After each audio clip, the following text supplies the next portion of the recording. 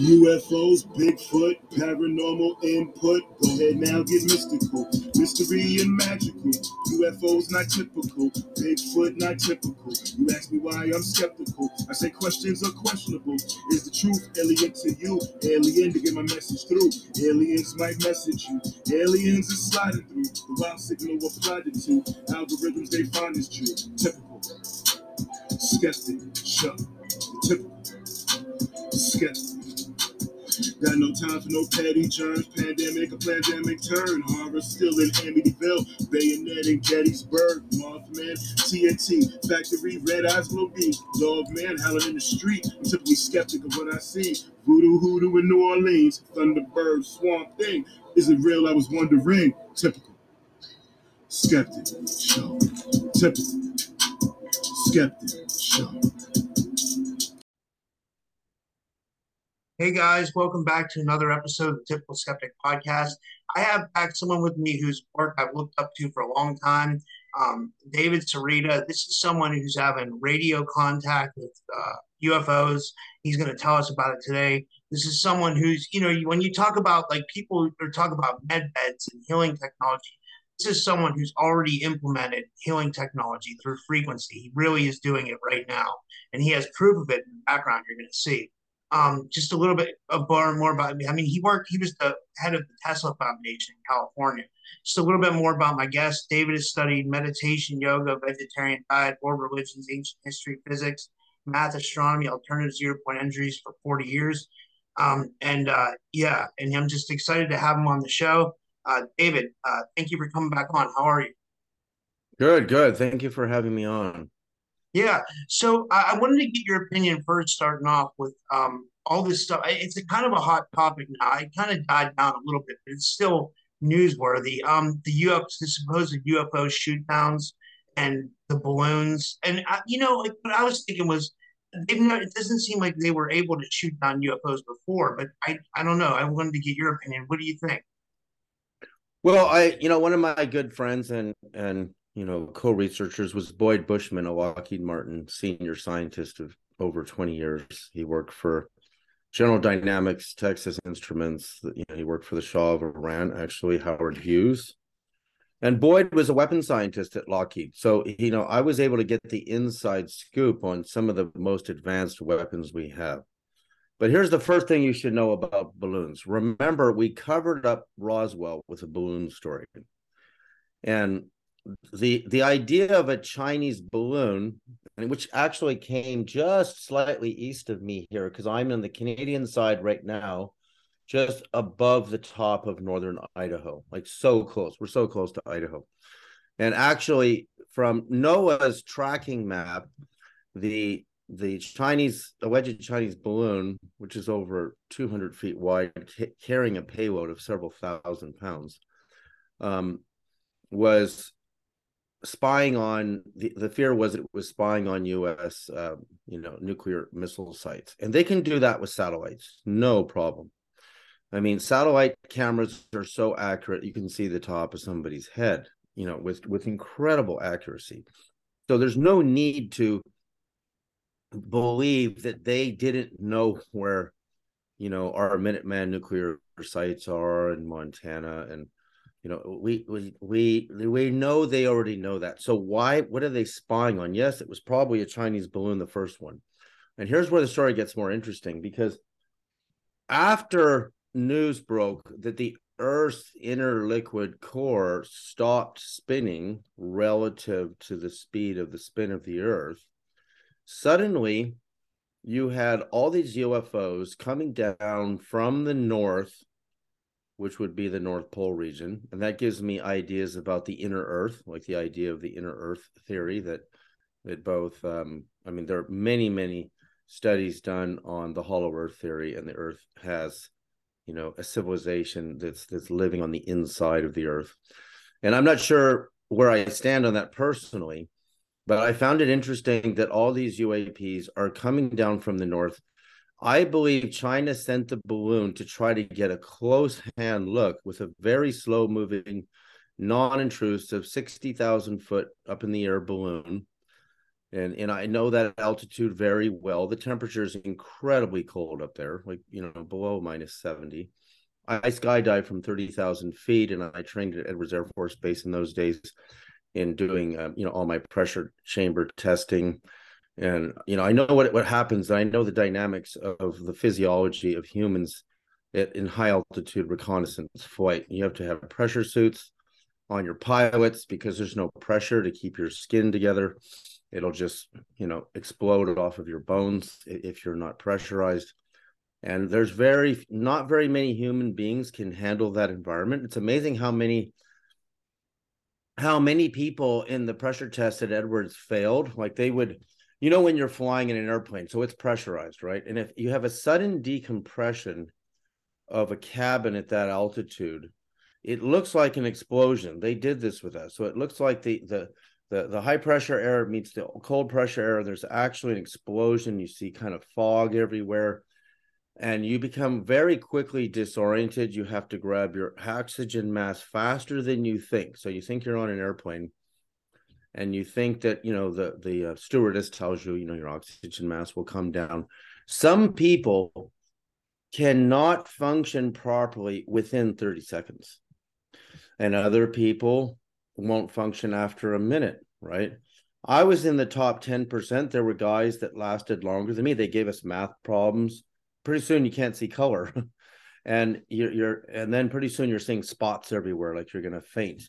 And I looked across the chamber, and there's a whole bunch of guys passed out that couldn't survive. And there was one guy, I was starting to pass out, and he was still doing his problems. He was better than me, right? So we all, it's called hypoxia, oxygen starvation to the brain, plus the pressure. So when you think of this balloon at 60,000 feet, it's unlikely that it's manned due to temperature, pressure, how long the flight was, right? It's a long, drifting, migrating balloon. I think our satellites picked up UAP movement from the north, and the balloons consequently followed with camera systems and sensors, and they followed their migration path. Now, this region of the eastern Kootenay Mountains, just above the top of northern Idaho, has UFO stories that go back to the early 40s before Roswell. In fact, Roswell begins in Idaho. United Airlines pilot in Idaho reports seeing the same UFOs that later Kenneth Arnold would see in Yakima, Washington, which was next.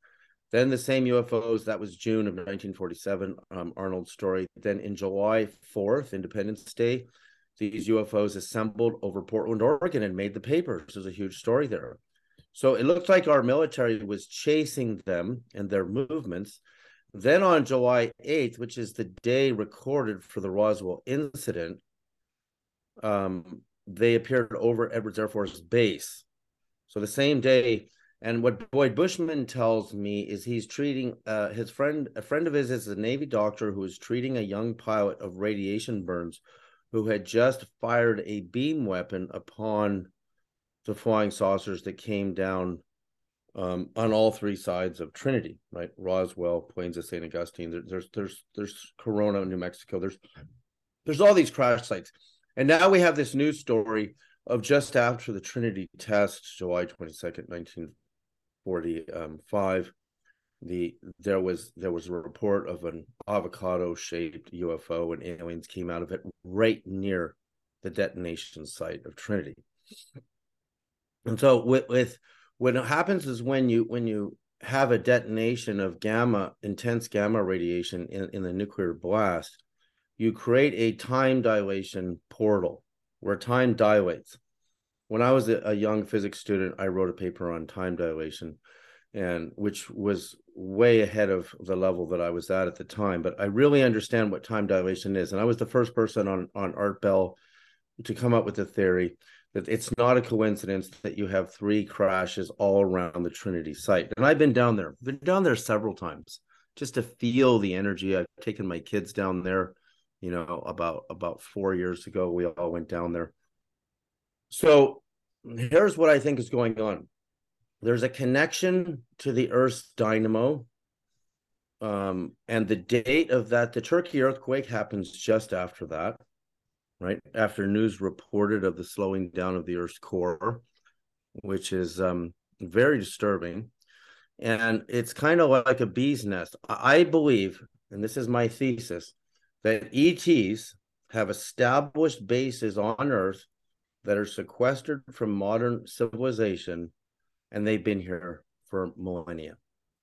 You read in Homer's Iliad and the Odyssey, you'll see these descriptions of the goddess Athena shooting across the sky like a meteor and landing on the earth with her staff, which she converts to a spear, and she makes war and decimates, the armies on the earth with a single goddess like that powerful.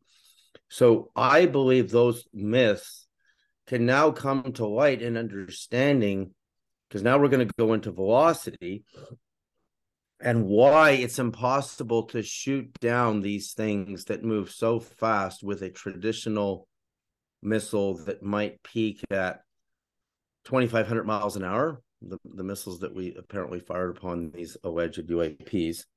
And so the radar data, I was in a closed meeting with Lou Elizondo came in on that meeting, Dan Aykroyd, Bobby Kennedy Jr., a whole bunch of people were in that meeting.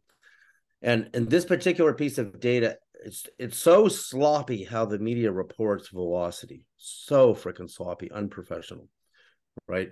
I've heard that the UAPs on radar drop from above 80,000 feet to the deck to sea level in 0.78 seconds. I've heard they drop from above 80,000 feet to 20,000 feet in 0.78 seconds. They've messed this thing up so bad. Okay.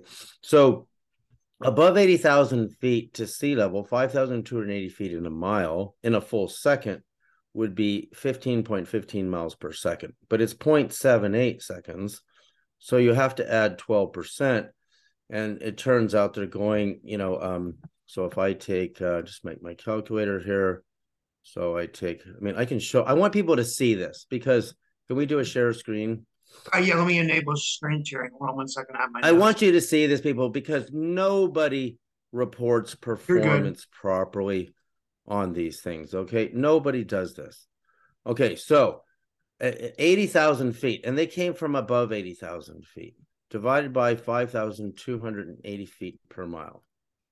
They did this in 0.78 seconds. So it's 15.15 miles. That's a full second, right? And 0.78 of a second is 12. You need 12% more, right? So you're missing 12%. So times 1. No, you're missing 22%. 0.22 is 18.48 seconds. 18 miles 0.48 per second times 60 seconds in a minute times 60 minutes in an hour. There's your velocity, 66,545 miles an hour. Oh my God. Okay, that's just that one incident. Now, it was confirmed with Lou Elizondo that the correct recording of the data is above 80,000 feet to sea level in 0.78 seconds, not the other ones. And the media has messed this up all over the place. Then the media says they're doing over 23,000 miles an hour. So you can see how much faster that is than 23,000. So also on Netflix, and this got edited out, Commander David Fravor, who was, on the U.S. Nimitz incident with the Tic Tac, is quoted as saying, confirmed by his radar operator, Kevin Day, that they saw a UFO jump 60 miles just like that, 1 second. So 60 miles a second times 60 seconds in a minute times 60 minutes in an hour is 216,000 miles an hour. Okay, this is called ludicrous speed, because our fighter jets might peak at 2,500. Let's talk in miles per hour instead of Mach, because when you drive your car, you're looking at miles per hour. You see how slow that fighter jet peaking velocity is? Maybe 2,700, right? And it's funny because in Tom Cruise's movie, they're having this fantasy about going Mach 10 times about 780 miles an hour. It's just a touch less than that. So Mach 10 is 7,800 miles an hour, I right? saw that he's flying that new, supposedly from what they say, the newest technology. That's not the newest technology. We know that they have No, other no, stuff. look, we were going Mach 4, 5, and 6 in the X-15. Major Bob White was the first human to go, Mach 6. So Mach 6 times, like, it's just a little less than 780. It's 4,680 miles an hour, right? And Putin's hypersonic missiles are not confirmed to be a little bit faster than Major Bob White flew way back in the 50s and early 60s is the X-15, right? And Major Bob White is flying the X-15, and he reports in Time magazine that there's a UAP out. He doesn't call it a UAP in those days, a rectangular, non-aerodynamic. I mean, I don't want to say, because the way they describe it in Time magazine is an object, and he must have been hallucinating because you can't fly a rectangle at that speed. Well, you see, the idea now of something that can go 216,000 miles an hour, or above 80,000 feet, means it's probably somewhere around 70,000 miles an hour, the first one. You can't hit those with missiles, right? But with a beam weapon at a distance, if you can't see something going that fast if you're near it. Not even a full-size craft going by you at these speeds would be visible to a pilot, because a pilot, they're normally only going under Mach 1. Like, they're cruising under Mach 1, so they're going around 700 miles an hour, right? When you're flying United Airlines, you might be going 450 to 500, right? They don't go Mach 1, just under 780 miles an hour. They're not doing that. So, because they're not you don't hear your commercial passenger jets breaking the sound barrier and creating sonic booms. So let's really understand performance here. So the fastest missile on Earth today is still Minuteman. The American ICBM will do 18,000 miles an hour, right? The Russian ICBMs are 15 to 1,700 miles an hour slower. The North Korean one's way slower than that. China's not as fast. Still, the fastest thing alive is Minuteman. But that's only 18,000 miles an hour top velocity. And Minuteman goes up into space, and then it drops down into its target, right? And so the Russian hypersonic missiles are tactical missiles. So they fly they don't go up into space and reach those speeds. They claim roughly 7,000 miles an hour, but it's not confirmed. And in fact, I believe during the war with Ukraine, we intercepted one of their missiles. This was a very small story. Really disturbed Putin that this missile was intercepted, because it was one of his Zircon hypersonics, right? Which he claims are roughly in that speed velocity, right? And our missiles, tactical, typically the ones they shot at these balloons in the north of Canada and Alaska, were about 2,500 mile an hour missiles, right? Which is incredibly fast. You're not going to hit a UAP with that. Sorry, you're not going to. And you don't fire those at balloons, because I don't even know if it will detonate upon a fabric balloon. I actually don't know the answer to that. It would detonate upon hitting the payload, if it's a good payload hanging underneath it. And we know that when we did our nuclear testing, we used balloons to carry small nuclear detonation weapons that can create an electromagnetic pulse, which can wipe out your power grids and your telecommunications. So the very fact that a Chinese balloon entered U.S. airspace, the governor of Montana should have given the order to shoot it down. He doesn't need the president to get on the phone. That is so stupid. Like, as if, you know what the time delay there is? Like, if this is an EMP and it's imminent, I don't care that it wasn't an EMP in the end. You don't take chances. You got to take this thing out. The question is, why in the following weeks of the incident do we have all these UAPs in detected? So NORAD has radar detection centers.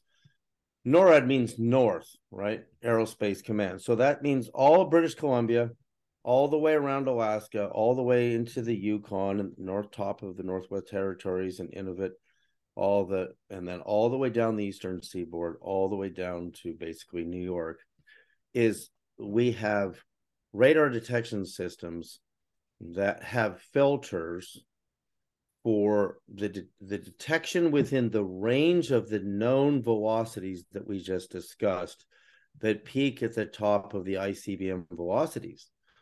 So their filters can't see things going faster unless they adjust them, and they can't see things going really slow.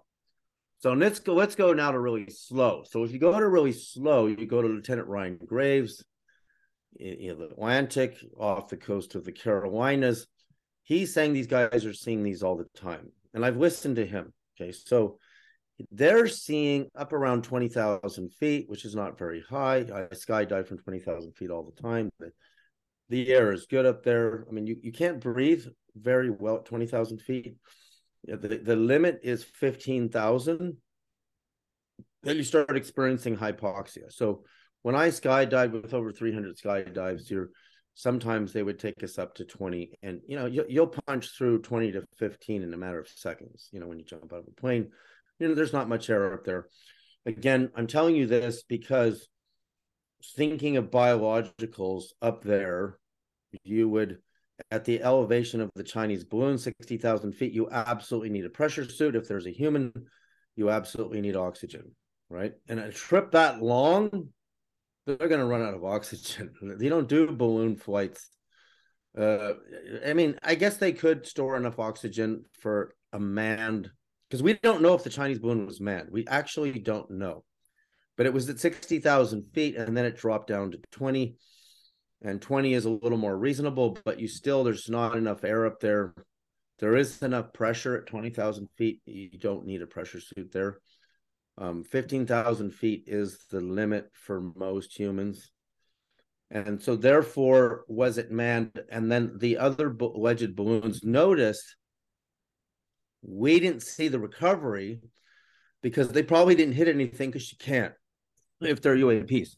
Now, a recent report came in from Northwest Territories, Canada, just underneath the Slave Lake, and the Slave and the Great Bear Lakes are the largest freshwater lakes in the world. There's more water in those lakes. They're much deeper than the traditional Great Lakes. The Great Lakes are not very deep. It's amazing how shallow the Great Lakes are. They're not very deep. So, but these lakes are over 1,000 feet deep. So if you want water, you build pipelines this big and send water out of the bottom of the Great, Bear Lake, and send it to anywhere there's a drought, and you'll have water. And nobody even thinks of this resource that's sitting up there. And the lower lake, the Slave Lake, is heavily, there's a lot of mining operations around it, so the water is apparently polluted in this massive lake. But we're going to connect mines. The theory of Zecharia Sitchin that these ETs came here to mine gold is very evident in all the ancient scriptures. Guess where all the gold is? The Yukon. There's lots of gold up there. There's always been lots of gold up there. So you get a map of your gold mines in North America, and you follow this Chinese balloon. It actually coincides with the migration of where all the gold mines are, which is where these ET operations have been for thousands of years. And that's because I know, David, from the history. Is that close to California too? Because I noticed, like, and this just isn't like, I noticed on Rex's channel, he's got a couple people that are reporting from California. They're getting a bunch of UAPs, and then the Sierras have had, the Sierra Nevada has had UFO sightings continuously, amazingly. And I think there's more untapped gold because the laser technology these craft can bore into our mountains and get way inside. And maybe it's not just gold they're interested in, right? So they've been able to elude us. If many of them are totally human, I don't even buy the green man theory. I think that is an implant story, because I've known people, including myself, after I saw a UFO in Berkeley in 1968. I was 7 years old at the time because I was born in 61. Our family was born in Canada, 4 boys. My mom and dad moved us to Berkeley in about 1965. And my dad was getting a PhD in psychology there, working on his degree. And that's where I saw the UFO, right? Hovering above the campus for a good 20 minutes. And then it didn't accelerate. It just gone like so fast. And again, if something goes from 0 to even 20,000 miles an hour, you won't see it. I mean, a bullet coming out of a rifle might be 1,800 miles an hour, a handgun 700 miles an hour. You can't see that, right? Now, even if it's really big, 30 feet, because, let's go, because we're going to go to Ryan Graves now. Let's go to Ryan Graves in the Atlantic. So Graves and his co-pilots report cubes that are in the 35-foot diameter range with a sphere inside, and the points of the cube extrude just past the edges of the sphere. Now, what's interesting about his UAPs is they're maintaining about Mach 1 to 1.1. And so they're just under at Mach 1.1, they're under 1,000 miles an hour. But at the elevation he's talking about, your pressure is so low that you can't go really slow. The lower the pressure, the faster you go. You have to go to maintain your elevation, or you're just going to drop. And what was a lot of, again, newscasters don't catch these points. The pilot's trying to tell you is that you can't go really slow in those altitudes. And he also saw them going Mach, I reported like a standstill. They were barely moving. And that disturbed him because there's no visible means of propulsion. There's no thrust, there's no heat. So I started getting the footage in my hands from, it was from the government source website. I'm going to show you some images here when I can find them. And you'll see what he's saying, a cube in his sphere. I always found this really kind of hilarious. So I need to go to share screen again. This UFO is called Gimbal. Now, this is your Gimbal UFO taken into Photoshop. And everyone thinks that's a flying saucer. Remember, Ryan Graves said it's a cube in a sphere. Now, if I clean this up, even on my third image on the top, that's the base of a square. You see your 4 points, right? Yeah. Let's come to the bottom. That's the base of a square. That's no flying saucer shape, right? This is the base of a square. And there's some protrudence, here in this region here where I've colorized, I haven't added any color. I just increased the color that's evident within the image itself, right? So that means that this is in 2 dimensions a square that in 3 dimensions might be a cube, right? Which means the rest of it is not visible to the FLIR, the forward-looking infrared camera's wavelength of light sensitivity. But this is not a flying saucer shape. This is a square, right? And so that means what he called a cube within a sphere, and I see a bulge in the middle, might even be a square with a bulge sphere inside of it. Again, these things, I'd really like to interview him about this, because this is a frame from the original video taken into Photoshop, and you're just reducing your light. And notice the aura around the top left image. There's a field around there. And the only thing I know that can do that is a very powerful magnetic field. And the way these things move, when I watch gimbal rotate like this, it reminds me of a gyroscope, and it reminds me of the way magnets behave when you have, a couple of magnets together, and you'll see when the way they orient themselves, and they move. The movements of gimbal are magnetic. Magnetism, you have a ferromagnetism means you can permanently magnetize a rare earth like nickel, iron, neodymium, right? And I mean, in this case here, I've got a neodymium suspended in a tube with two other magnets on either side of it with the light fields facing, so it'll never touch, right? And then you have everything is magnetic. See, my coil back here, this is one of my coil systems. The copper is paramagnetic, and paramagnetism mirrors, so it creates the same field, opposing field effects, which is what's happening in my tube here, right? The aluminum is, the copper is diamagnetic, which does that, and the aluminum is paramagnetic, which means it turns into a magnet in a magnetic field. Now, in your air envelope, you have nitrogen and oxygen and other trace gases, and those are paramagnetic and diamagnetic pairs, right? Which means if you can create a magnetic lens, and notice a normal UFO shape is the shape of a lens, and I can lens my magnetic field, and I can cause in front of the craft all of the dipoles, which look like spaghetti in all different directions, to suddenly align in a magnetic lens. The craft will be attracted to it and move towards it at incredible speed. And you can get the velocities that we're talking about, upwards at the top end. The data suggests 216,000 mile an hour movement. Now, the G-forces on a liquid-based body like ours, because we're mostly made of water, 78% water, you're going to be spamming a can if you move that fast suddenly, unless you have to understand your bones are calcium. So your calcium, I believe, is paramagnetic. You see these videos of these levitating mice at MIT in these super strong magnetic fields.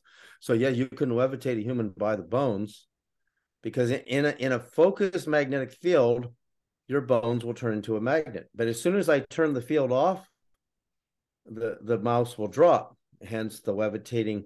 If you see this movie Missing 411 and the levitating elk and cows, you can understand how that works, because everything's magnetic in a magnetic field. When I turn the magnetic field off, like I have a little setup over here with my daughter, you can turn a bolt into a permanent magnet, right? So with a coil wrapped around a bolt and some power, it turns into electromagnet, but it actually turns into a real permanent magnet. But other metals are actually magnetic as well. It's just that they're not. I'm trying to see if I have my copper over here. I can take one of these pieces of silver here. This is pure silver. And I can take my neodymium magnet and move it towards it really fast, and I'll feel the pull. Oh yeah, I can feel that really well, right? And that's because even my silver is magnetic in a magnetic field. So I believe the way they're moving is they've developed magnetism far beyond what we're doing. They're creating what are called magnetic lenses, which really focuses a magnetic beam. And Boyd Bushman has a patent at Lockheed that's called magnetic levitation beam. And he showed me the patent. Of course, most of it you'll never get your hands on. You can get the abstract. And in the diagrams, they always leave out something so that you think you could build it with the diagrams that are available to the public. It won't work. You have to know the secret, right? So that's how I don't believe in anti-gravity per se, because a true gravity wave, like let's take Bob Lazar's theory of his gravity generators, right? A gravity generator will distort and warp and put tremendous force on anything with mass in its wake when you turn those things on. we don't see when these things go by. They don't pull on anything around them. They don't cause dust to spin. They don't cause rocks to go flying. They don't cause clouds to suddenly be attracted to them. I can show you a video. Let me see if I can find this video, because this video. And while you're just saying, I was thinking, David, they go right in the ocean without causing disturbance in the water, right? Right. And I'm going to show you how a magnet disturbs water here. This is an incredible experiment that was done. If I can find this. And you can see the way just water put in a plastic tube sitting on a little float pad in a tub of water with no wind, and you apply a neodymium magnet and it becomes attracted to the magnet. While you're looking for that, do you think that's where a lot of the ET bases are off the coast of California, like underwater? Yeah, I think that's, I mean, Preston Dennett's book, UFOs off the coast of California, is a really good book documenting the case studies of what we've seen out there. I used to live in Topanga Canyon in Malibu during the years of the huge UFO sightings over Topanga, and I interviewed a professor from Santa Monica College and a teacher at Santa Monica College named is David. He's in my film, the film I did that Dean Haglund is in. A lot of famous people are in that movie. From Here to Andromeda. And he's describing these helicopters chasing UFOs in the middle of the night through Topanga Canyon. Right. So my hypothesis is, again, Roswell started in Idaho. And these mountains go right down into Idaho, and then they become much softer mountains in Idaho, because I've driven through there, than they are here. And so what happens is, if you go back to your history of your cases and you look where the pockets of sightings occur and you create a map of that, just like you would create a gold map, it looks like they're interested in gold, which would be consistent with Zecharia Sitchin, right? But I think they're interested in other, minerals. If they live here and they use it as a base, they probably have bases on Jupiter's moons. I mean, the speeds they can move, it's no problem to move around the solar system, at the velocities they have, right? And that's not even thinking about if they have wormholes or portals that they can access, right? Well, again, the movement around a planetary sphere, there's the other function of the UFO would to create you'd only need a wormhole, a micro wormhole, for a fraction of a second to move a spaceship into another dimension where movement is. So you can't move too fast through this dimension, because you're going to hit stuff. You're going to hit micrometeorites and they'll shred your craft. You can't move at the speed of light physically anyway. But if you get out of this dimension into hyperspace, you can, and then you pop in. Now, there might be a reason for element 115 or other exotic elements to produce that energy that creates a supermassive micro wormhole, but it only needs to exist for a fraction of a second. So you don't even need stable element 115. In fact, we're past 115 now, right? I mean, I met Glenn Seaborg and Albert Giroso at the Lawrence Berkeley lab for lunch one day with the physicists that I worked with, Bogdan Maglish, on fusion, and we got into UFOs. These guys discovered particles that are beyond 115 now.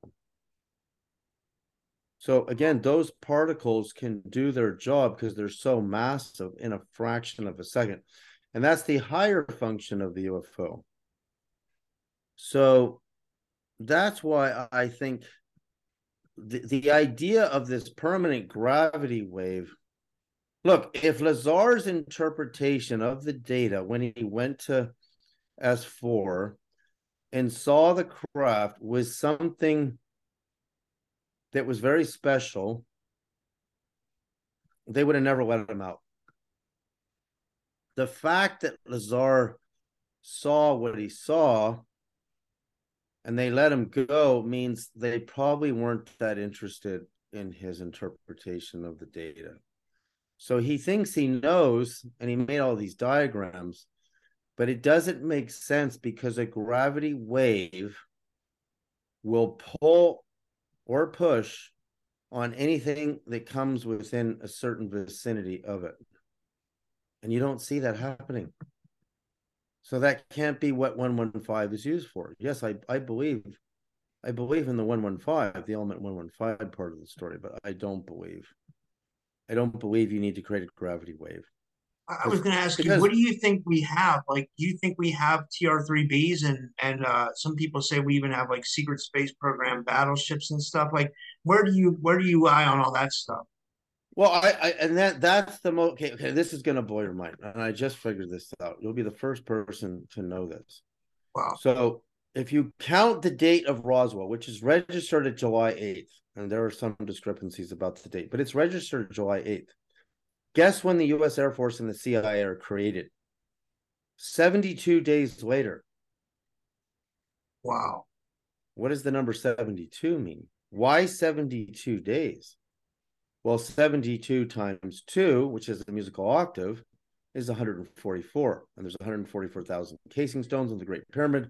There's the 144,000 ascended beings in the Book of Revelation in the end, right? Because your common Christian believers go to the paradise, new earth, and those who become in a much more of a saintly quality become one of the 144,000. Now, 72 times 3, which is a musical third, a shift of times 3 or divided by 3, is 432, the magic number, right? So why did they create the CIA and the Air Force 72 days after Roswell's July 8th date, right? That is incredible. That may show, and of course, in the Shroud of Turin, Jesus is 72 inches tall, which is 6 feet, and give or take a few millimeters on the upper or the downside. The number 72, of course, Jesus had 72 minor disciples and 12 major, right? So 72, 9 times 8 is 72. So July the 8th, so there's a code there, and I'm working on it. Why? Again, America's founding fathers were Masonic masters, right? And I decoded, and this is on my website. I can show people this, the Washington Monument. So let's just put that up for a second. I'll go to, because you can see, the, and I was just talking on George Noory about this, recently in my most recent appearance there. I heard it. It was amazing. Yeah. It was really good stuff. Like, see, the Washington Monument, if you take its height, right, and its height is right here, and I have the exact height. It's 555 feet, 0.427, 555.427 feet. Now, there's a mathematical formula. If I create a Vesica Pisces out of the 2 circles whose diameter is the height of the monument, right? Now, notice on the grass of the monument, where is it? The grass on the monument, I have that on a different slide.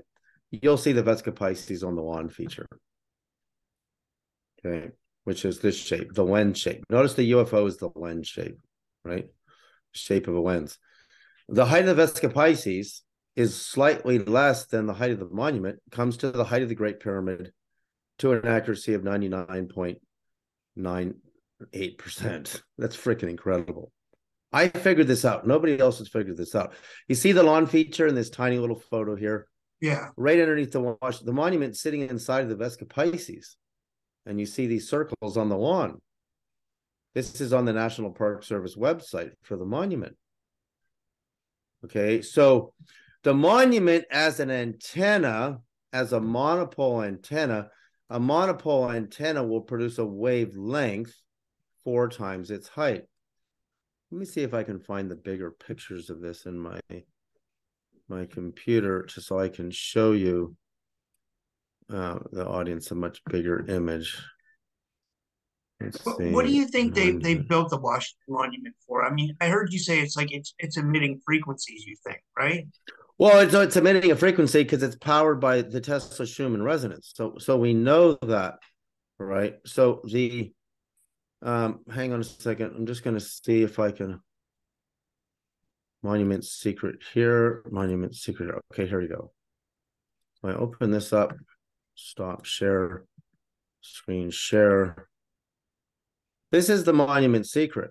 So the monument as an antenna powered by the Schumann resonant, and this is precise math. So you take 555 feet, 125 inches tall as a monopole antenna. The wavelength is 4 times the height on a monopole antenna. Its wavelength is 2221.7. Oh my God, that's so close to 2222, right? That's its wavelength. So you take the speed of light divided by in feet, divided by the wavelength in feet, and its frequency is 442.709,351 hertz. But if I divide that by a musical octave, which is by 10 times, it's 432.33 hertz. There's your 432 again. Wow. Right. So it means it's a 432 octave tuner. Now, the second the monument is built, and I have to show you another graphic for that. Am I out of screen share? Yeah. I have it. Just got to find my Zoom again. Where's my Zoom? Here it is. Here it is. Okay, so let me just find this monument secret. No, I think I have another one called Washington. What happens when this frequency transmits in the Eastern Atlantic within a radius of about 200 nautical miles? All the greatest inventions in the history of the world, which are the game chambers for the entire planet, are all invented within this radius of the monument.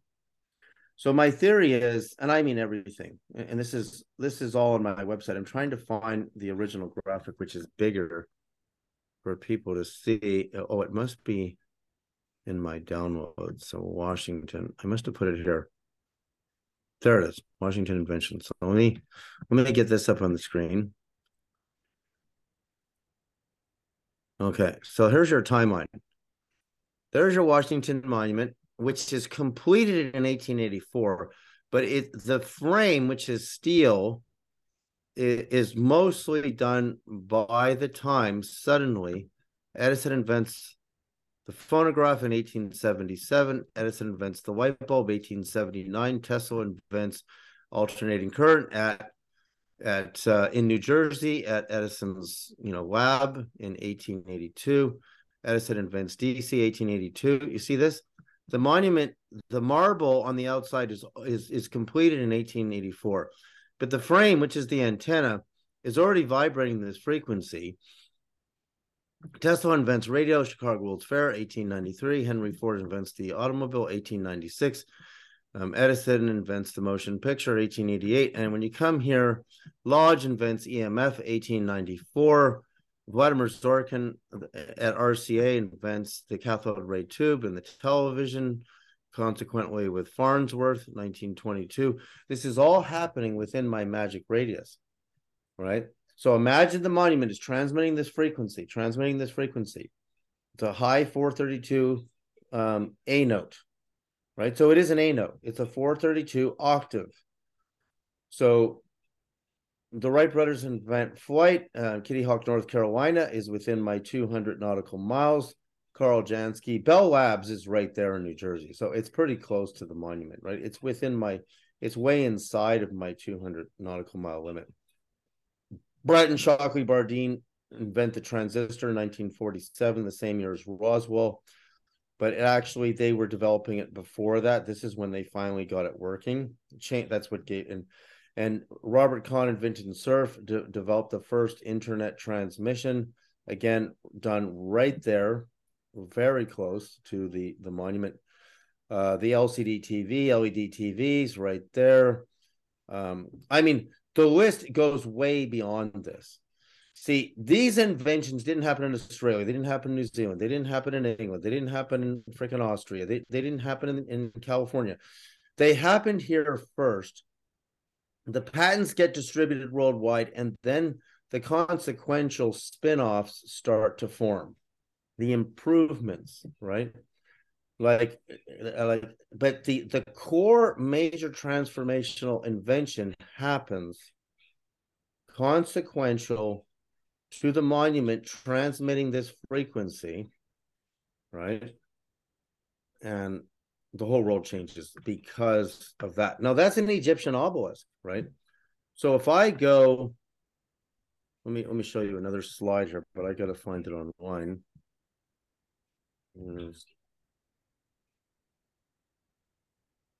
Okay, so let me just find an image. Okay, right here. Okay, so let me go to Zoom and share screen. Okay, this is St. Peter's Square in the Vatican, right? And guess what's in the Vatican courtyard? An obelisk right here. And the height of that obelisk is also an A-note transmitter. And it's, that's an Egyptian obelisk, right? Like there it is, right there. And guess what the height of St. Peter's is? The height of the Great Pyramid without its capstone. Michelangelo was one of the chief architects. The accuracy is better than 99.8%. I think they're off by 1.5 feet, right? So this is the Great Pyramid of Egypt. This is an Egyptian obelisk in St. Peter's. Why is that? Because the king's chamber and the queen's chamber in the pyramid, the king's chamber is 10 by 20 cubits, which is in Solomon's temple, the holy place, which precedes the Holy of Holies, is 10 by 20 cubits.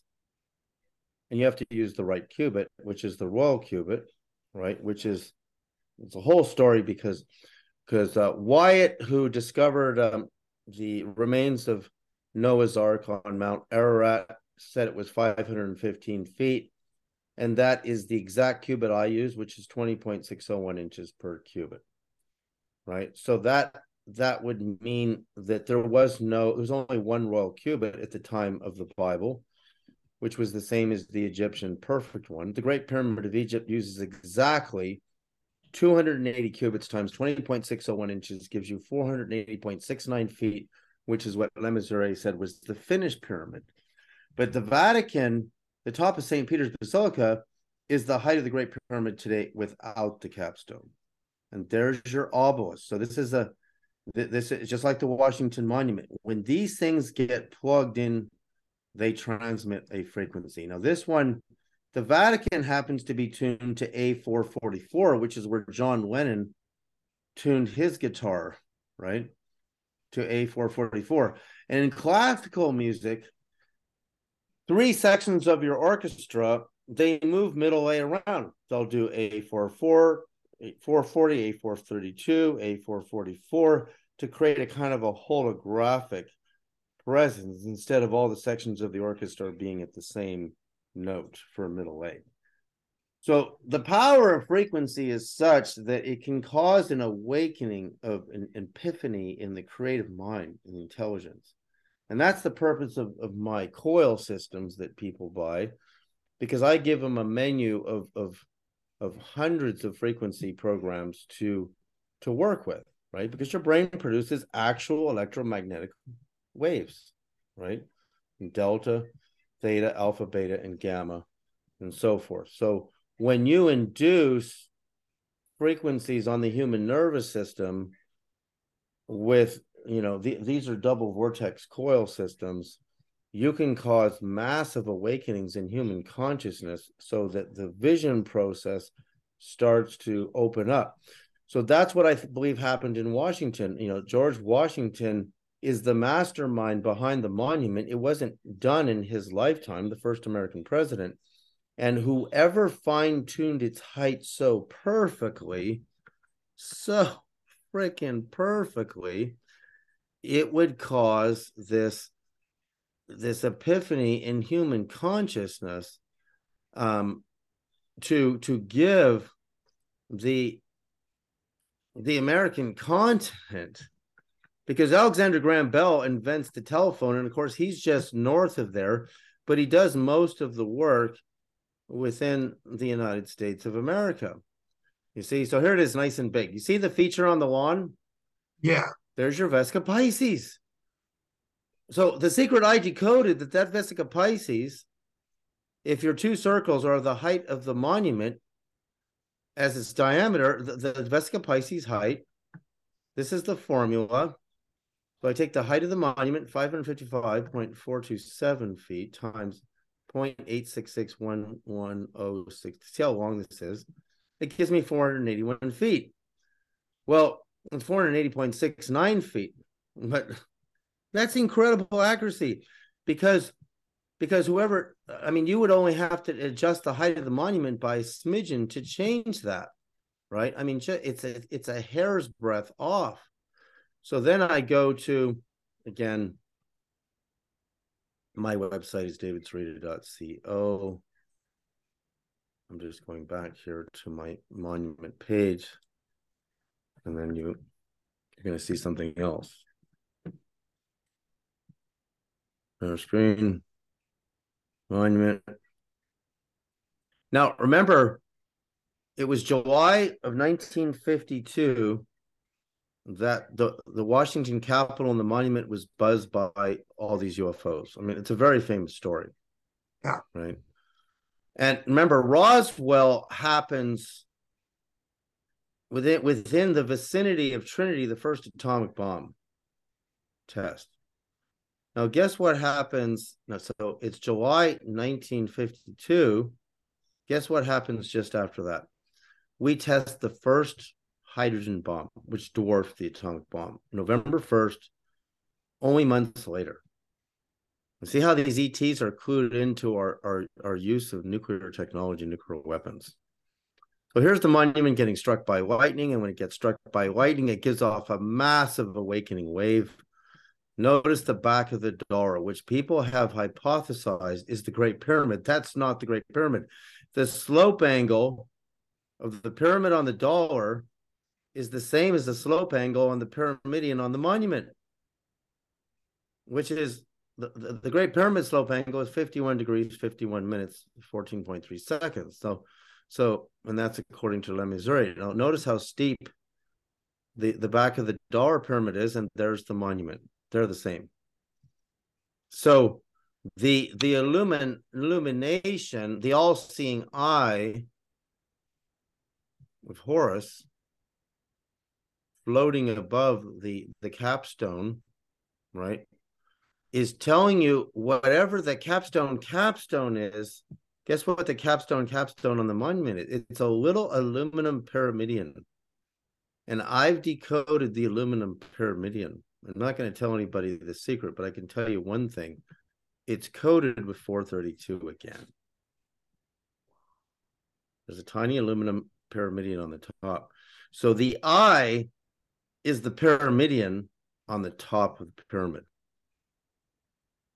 which is, again, coded with 432. So it means the all-seeing eye. Nobody knows this. I'm the one who figured this out, people. So this isn't in anybody else's book. This is in David Sereda's book. And I'm just putting my name on it because it's important. You know, when you're a researcher, you always give credit to the source of a discovery. So if this was somebody else's discovery, I would tell you.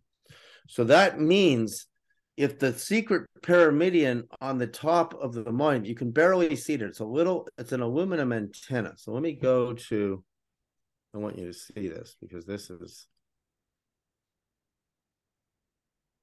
While we're doing that, David, I kind of hypothesized. I thought that maybe we're seeing a lot more of these UAPs because we're at such a volatile time. Because there's talk of nuclear war, and maybe they're buzzing us because they're concerned. I don't know. I mean, what do you think about that? Well, we've been in this situation a very, very long time, and as far as are we in end times or anything like that. I mean, people have thought we've been in end times. No, I'm on a show right now.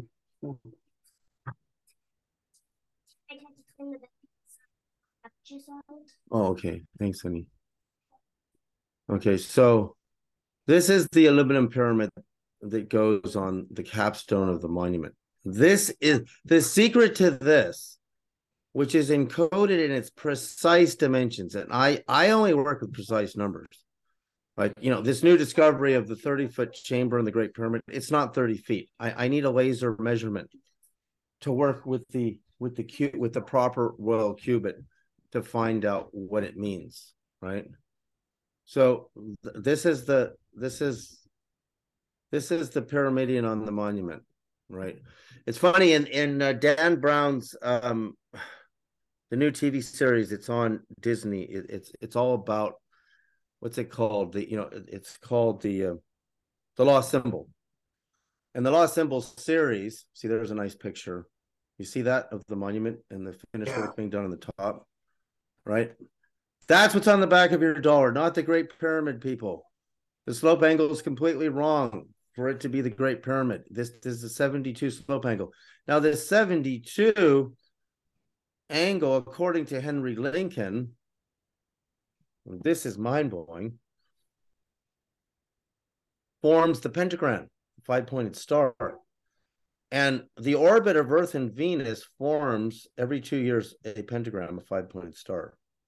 Isn't Washington, D.C. laid out the pentagram too? Like, if you look at like the scope of Washington. Oh, I know. There's a whole other thesis on that. Now, wherever you see the light illumination, you will see the dark right on top of it. In the Vatican is the light and the dark.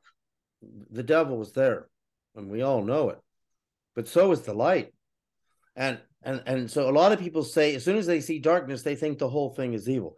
Satan is always on top of course. He tried to throw Jesus Christ off the top of the temple, off the top of Solomon's temple. That's what it says in the Bible. That in the temptation of Christ, Satan put Jesus on top of the temple. And Jesus wasn't tempted by him, and he didn't throw himself off, right? Then Satan took Jesus to the top of an exceedingly high mountain and told him to throw himself down again. Later, his brother James was taken to the top of the temple and thrown off and killed, right? I mean, that's what the documentation says. So remember, wherever there's light, there's dark. The dark force is right there. Satan was on top of Jesus the whole way until he was crucified, until they murdered him. So the myth, when you see darkness, don't think darkness owns the light. If the darkness is there, it's because there's light. This monument caused a massive awakening and epiphany in the intelligence of the minds of early Americans to change the entire world. There would be no television, no radio, no nothing if these inventions didn't happen. Tesla didn't come from Yugoslavia with his inventions intact.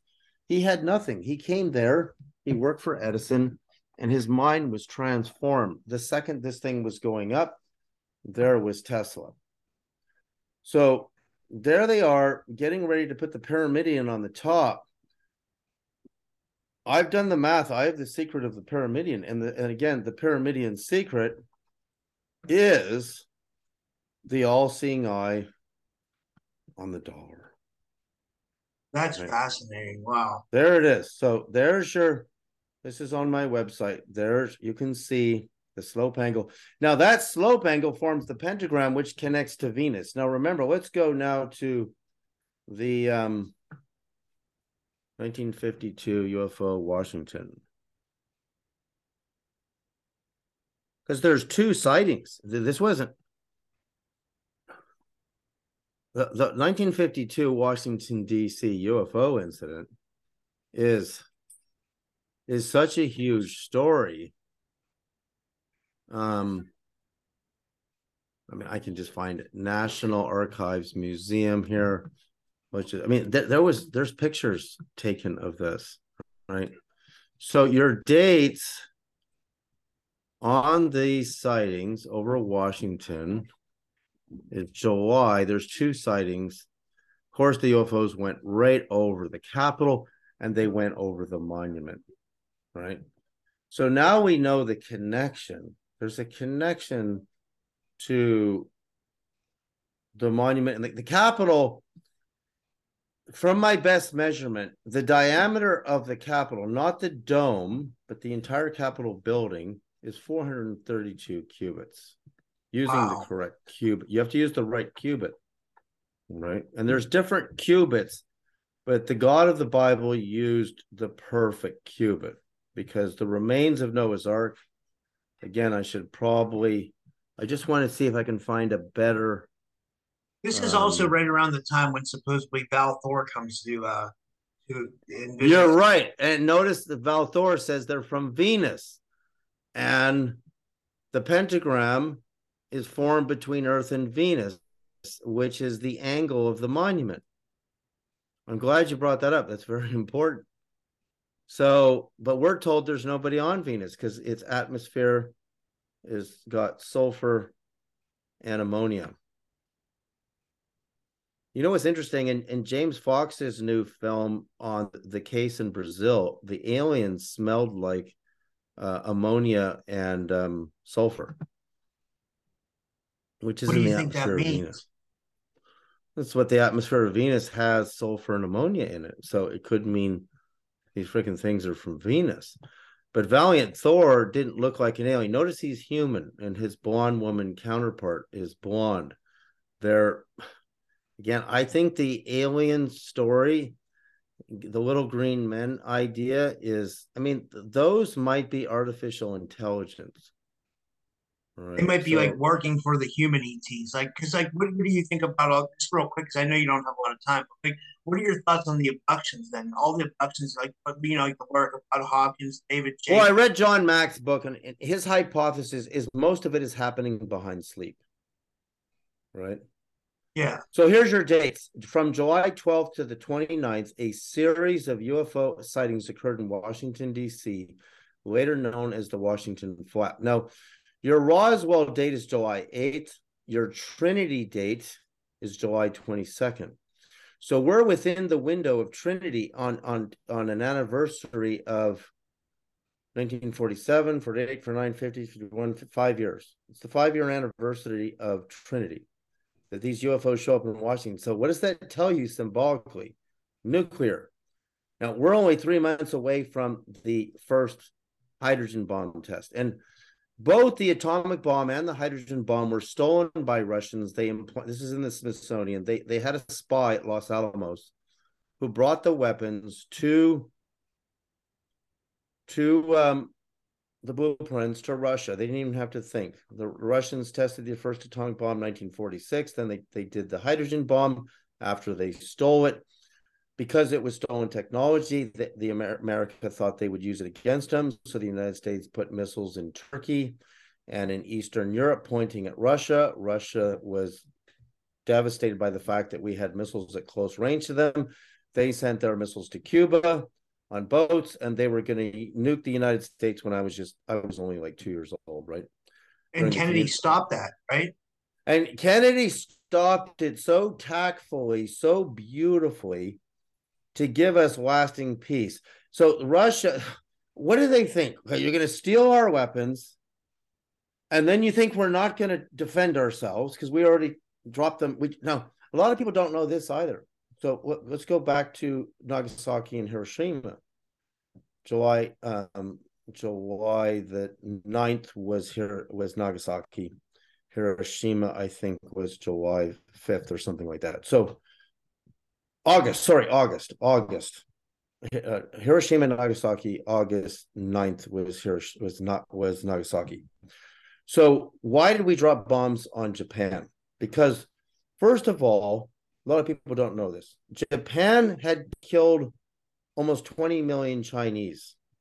They were at war with China. They thought they could conquer the entire world when they devastated China.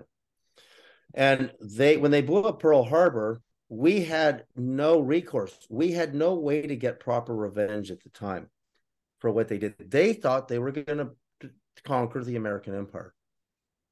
They were an army that had to be stopped. I'm sorry for what happened, for the people that suffered, but I'm telling you, their armies were brutal. they were brutal on the Chinese. And they were potentially going to be brutal against the United States. And in fact, if we didn't develop the atomic bomb, Japan might have done a huge amount of damage to California and the Western United States. They already did with Pearl Harbor. They did get it. They already did with Pearl Harbor. So that those bombings terrified the Russians. The Russian spy is in Los Alamos. He was a British guy, and he could just sound American. Like they were so good, but he's actually Russian, but he's trained in Great Britain, so we trusted him. They didn't even have to think, the Russians. They get the technology, and then they're pointing missiles at us in Cuba because we're pointing missiles at them for stealing the weapon. And that's what led to the Cuban Missile Crisis. So today, when you think of Russia having all these nuclear weapons, it's all stolen technology. But the UFOs were following the story because their bases have been here for thousands of years, and they have far superior technology, and they have the ability to intercept. And see, a nuclear bomb won't go off if you intercept it. If you blow it up in the sky, it's not going to go off. The detonator has to be hit. The detonator has to go off. I mean, you can blow the thing up. You might get some radioactive dust cloud, but it's not going to nuclear detonate when you intercept one of those things. So the question is, what's about to play out if we get to that level of warfare? Notice as we get closer to what looks like we're getting close to a nuclear war, all of a sudden the UFOs are all coming out again. And the balloons are just equipped with sensors and cameras because they're very slow moving, very non-threatening air vehicles that might give them a closer look. Because in Yellowknife, Canada, you hear, this was recent, you hear at this airport, these pilots and the control tower are talking about these lights in the sky that are doing circles around, performing in ways that airplanes don't perform. This is very recent. Those aren't balloons. Balloons can't do this in the sky. They move like incredibly slow. I've seen weather balloons. So I think we're dealing with a situation right now where the UFOs are out again. They're watching our nuclear, intimidation, our game. And if they like this planet as much as we do, and they've been here longer than modern humans have been here, way longer, then they're not going to let this place go to smithereens. I agree. That's what I thought. I thought that's why, because I mean, it seemed to, just to summarize, it seems like we're seeing more and more reports of UAPs. It's really picking up, Yeah. It's in all kinds of press. It's happening almost every day. If you read the Debrief, if you read The Hill, Politico, even CNN is covering it. I got on the phone with a CNN reporter recently and tried to tell her what's missing in this whole case, and even in the congressional hearings, is your performance chart. Here's the speed of Minuteman, which is the fastest. Our tactical missiles may reach 3,000 miles an hour. But I know we can do better than that because I know about, we know about the X-15 flights, Mach 4, 5, and 6, Mach 4. It's so funny. When these UAP stories broke, oh my God, the Chinese might have missiles that can go Mach 5.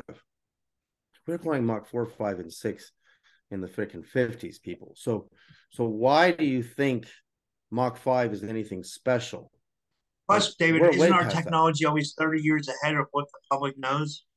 Oh, yeah. Again, I've been on 5 military bases when I was, working for, a defense contractor. We worked in bomb detection, biological weapon detection, nuclear fusion. And I've seen weapons like Boyd Bushman's talking about that we have. The beam weapons are instantaneous. They don't leave any tracers, like a smoke screen, like a plume of smoke, or you won't see any visible means of propulsion because it's a beam weapon, and they can take out anything. That's what the Tesla death ray was. After Tesla dies, it was in January the 7th or the 8th, 1943, and then the Tesla death ray is taken to Wright-Patterson Air Force Base. That's where they developed it. This is in the FBI files. I have those files on Tesla's death ray.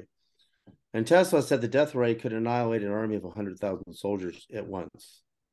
Right. So the beam weapon that Boyd Bushman said took down the Roswell saucers, again, was probably the death ray. And that death ray today is at a very advanced level.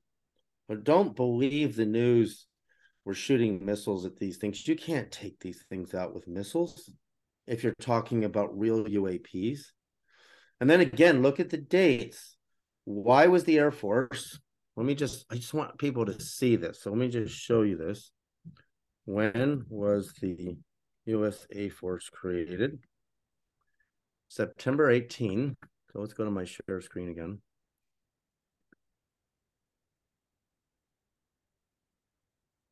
Let's see, is that the right one? You seeing this? Yeah. September. That's when the Air Force was created. Now watch. When was the CIA created? Same date. Wow. Right? That's And that was 72 days after Roswell, which is recorded as July the 8th. I know there's different dates on Roswell, but it's recorded as July 8th, so it's more important symbolically. So that's 72 days later. And 72 is a master number, as I showed you. It's a master number. The 72 disciples, smaller disciples of Jesus. In fact, in the time of Moses, there's 72. The number 72, 72, Moses, 72.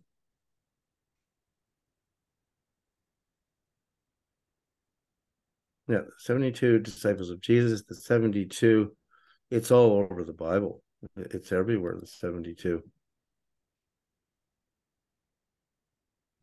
The 72 elders of Israel, right? There were 70 elders plus Moses and his brother makes 72. That's what that is. So again, why? You see how perfectly this is timed? It's perfect. So the number 72 may tie, because it ties in biblically to Moses and Jesus, the U.S. Air Force to the Roswell incident, which may implicate that Roswell is not what you think it is at all. They may not be aliens at all. That may be a total cover story. Those may have been test vehicles of ours. Like, you go back to the Battle of 42 over Los Angeles. That's 1942, and we shot 1,400 rounds of munitions at these things. Now, let me read the Marshall Memorandum, Marshall documents, George C. Marshall. We retrieved one of those craft, and it was taken to Muroc Field, which became Edwards Air Force Base. Right? And remember, the FBI documents reveal the 8 UFOs were hovering over Muroc Field on the day of the Roswell incident, July the 8th. I have all those files. So Gordon Cooper describes using Super 8 film to film a UFO landing at the end of the dry lake bed at Edwards. I mean, I know that base so well because I trained there for my high altitude skydiving. I've been to air shows there. So there may be a part of the story. We may have had this technology before Roswell, is what I'm saying. We may know at the higher echelons of government that Venus doesn't have an unbreathable atmosphere. I saw an early UFO presentation before I started speaking. I went to this conference, and this guy gave a whole Venus conspiracy on how Venus has oceans. It's very much like Earth. And then they covered it up and said its atmosphere was unbreathable, super high temperatures. We'll believe whatever they tell us because we can't go to Venus.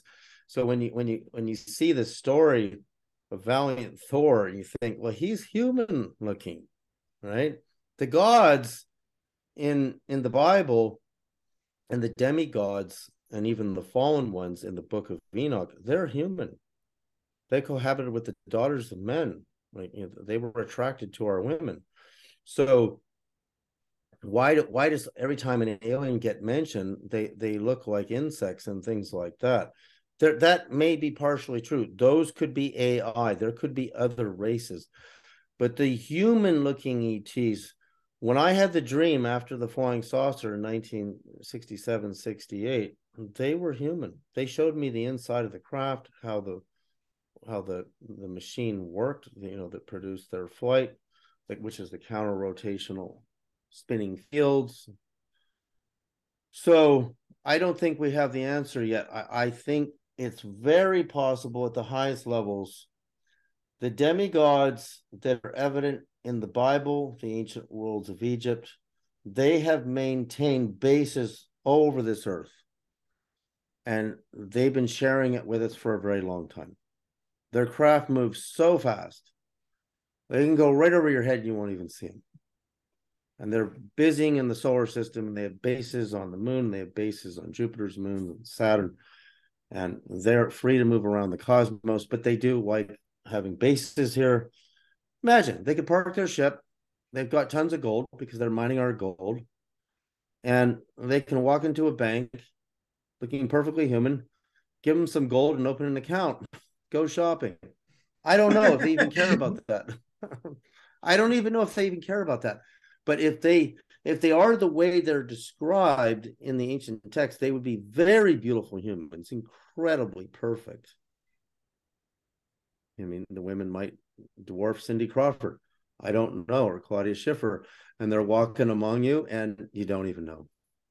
That's fascinating. And I think that's more what we're looking at. Because I rely on ancient scriptures. I've read all of Sitchin book and William Brownlee's The Gods of Eden. It's very likely that they never left here. That in the last ice age, a lot of humans got wiped off the map. They re-engineered us, made a new Adama, a new Eve, which they've done many times. There wasn't just one Adam and Eve. And then the new one, started flourishing, and they're busy mining the gold. You can talk to Michael Tellinger about, South Africa and the gold mining operations. Yeah, they found those gold mines, right? I know that it was like the American Mining Corp or something like that. I think the name was, I remember Gerald Clark was found that. He didn't find it, but he did some research and he found that there was a bunch of gold mines in Africa. And he said there was definitely evidence that somebody was mining gold 100,000 years ago or something like that. I think they still are. I don't think they want to go shopping in our stores. I don't think we probably have anything that interests them, but they might periodically walk among us just to, slip in and go to Manhattan and just take a look at everybody. And then they find their way out. And that would be a story like a Valiant Thor story, right? And they might have had meetings with former U.S. presidents like Eisenhower and Kennedy, right? And then you get into Marilyn Monroe and the theory that Monroe, and the Kennedy brothers told her too much about Roswell, and she needed to be killed because she knew too much, right? So that's what I think. I really believe in the mythic of the goddesses and the gods. And this is a beautiful planet, right? It's gorgeous. They can go anywhere they want. They can, north of me, I used to be a tree planter when I was young. We're bigger than France, British Columbia, just a little bit. There's nobody here. There's tons of places to hide up there and set up a base. Laser a hole in the side of a mountain and build a cavernous city in the side. I mean, the mountains in northern BC are spectacular. I was tree planting one day up there when I was young, about 19 years old, on the Alaskan Panhandle. We were just on the Canadian side. And I weigh, with my 75 pounds of trees around my waist and my big cork boots, and I'm sinking in the mud this deep. There's these footprints this big. They're not grizzly bears. They don't have footprints that big. And grizzly bears are more triangular, right? These are long human prints. And they sank the mud this deep. And I showed my boss. I said, these aren't bear footprints. This is a freaking Bigfoot.